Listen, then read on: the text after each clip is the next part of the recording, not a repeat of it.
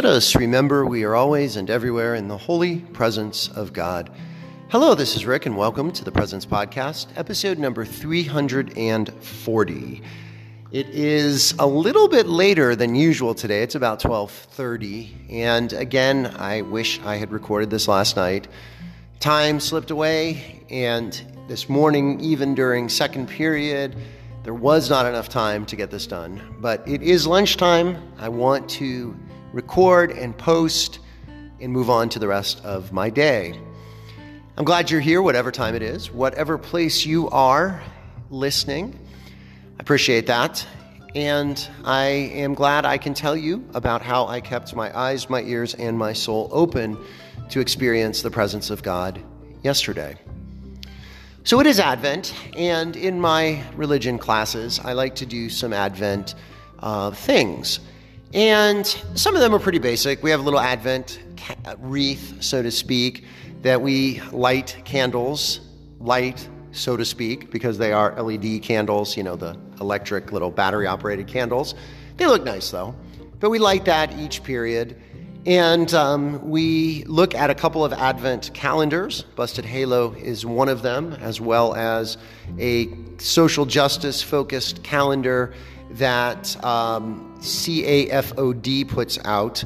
That is a British Catholic relief agency, and they have a really great calendar. I'll try to tweet that out to you because I'm really enjoying it and sharing that with my students. And then the other thing that we do right now is we are singing O Come, Emmanuel. I don't know about you, but it is probably my favorite part of Advent. I love that song. And part of it is because I have a very clear memory of singing that song with my family. Now, my family, when I was growing up, we went to church, Catholic church, and definitely celebrated the holidays. And I don't remember a lot of different in-home rituals that we did as far as our faith went. But I do remember very clearly Advent, because at some point in my upbringing, my parents got a book that had a daily little prayer service for Advent each day. And one of the things that they did as far as this prayer service, I think it told you to do this in the book, was to take a 2x4 and paint it, and paint it so it's not the color of a 2x4, and drill holes in it the candles will go into, and each candle will represent one of the days of Advent. So you light one candle and then you light two candles, and this is days of Advent. We're not talking Sundays of Advent. And it kind of is reminiscent, of course, of Hanukkah. The 8 days of Hanukkah, you light a candle each day. But Advent changes the number of days in Advent, right? So some years it's longer. This year it's actually only 23 days long. Other years it's quite a bit longer than that. So we're talking a lot of candles, and that was one of the things that I remember is lighting these candles, and just by the time you get to like 10 days, 14 days in, you got quite a blaze going. And we used like taper candles that burn very quickly. And so we had a little stumpy candle over, at day 1, and this huge candle at day 14. And I think as a, 10-year-old or so, it was pretty impressive. But what also, and really what stays with me, and is far more meaningful than burning candles, is the song O Come Emmanuel, because we would sing that each night. And I think we sang a verse each night and probably the refrain as well. And that song has really stuck with me. And, I think for those of us who were raised in traditions that celebrated Advent and sing that song at the beginning of Mass or worship and at other times, it just really stays with you. And I want to try to foster that with my students.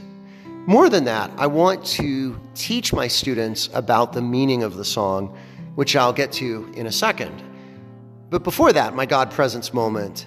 Each day I lead prayer with my students, and some days there is something special or something unique about the prayer that captures my attention.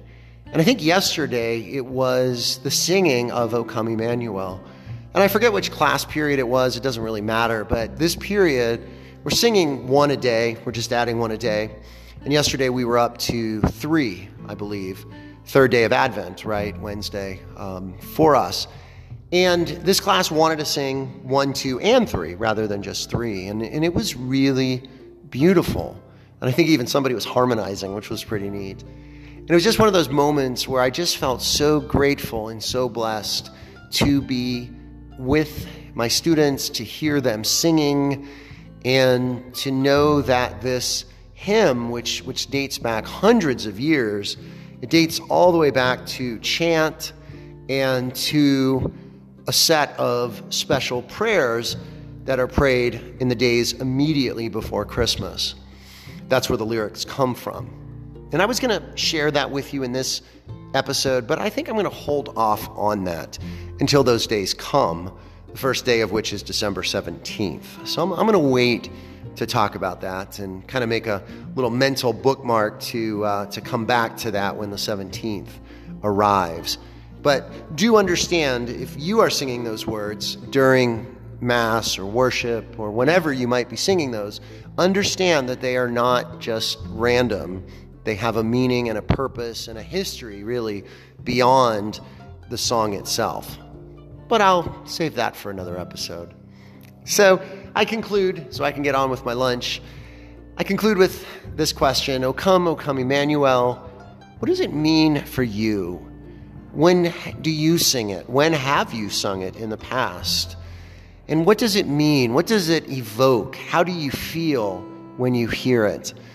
One little quick last thought. I remember watching this, I think, Frontline documentary on Pope John Paul II. And there was a scene of they were interviewing people, just different people, journalists, people that knew him and so forth. They were interviewing this one woman. I think she was kind of a secular, journalist and older, maybe 50s, 60s. And she said that one of her memories was walking, being estranged from the church and her faith and from God, and, as a middle-aged adult walking past a church and during Advent and hearing the refrain of O Come Emmanuel. And she said, that drew her in, and she sat there, in the back of the church and just wept because the song struck her so, so very deeply and surprised her. She didn't even realize how much the refrain of that song meant. And maybe it means that much to you as well. I know it means to me. And I know that when we sing that song in Mass and in my class, I know that we're at a certain time of year, a certain point in the life and the history of the church, and at a certain point in my own life. It's every bit as meaningful and powerful as that moment on Christmas Eve when the lights go down and the candles come out and we sing Silent Night. Advent, O Come Emmanuel, is the front part of that unity and that journey that we're in from Advent to Silent Night. So again, as always, thank you for listening. Blessings and peace.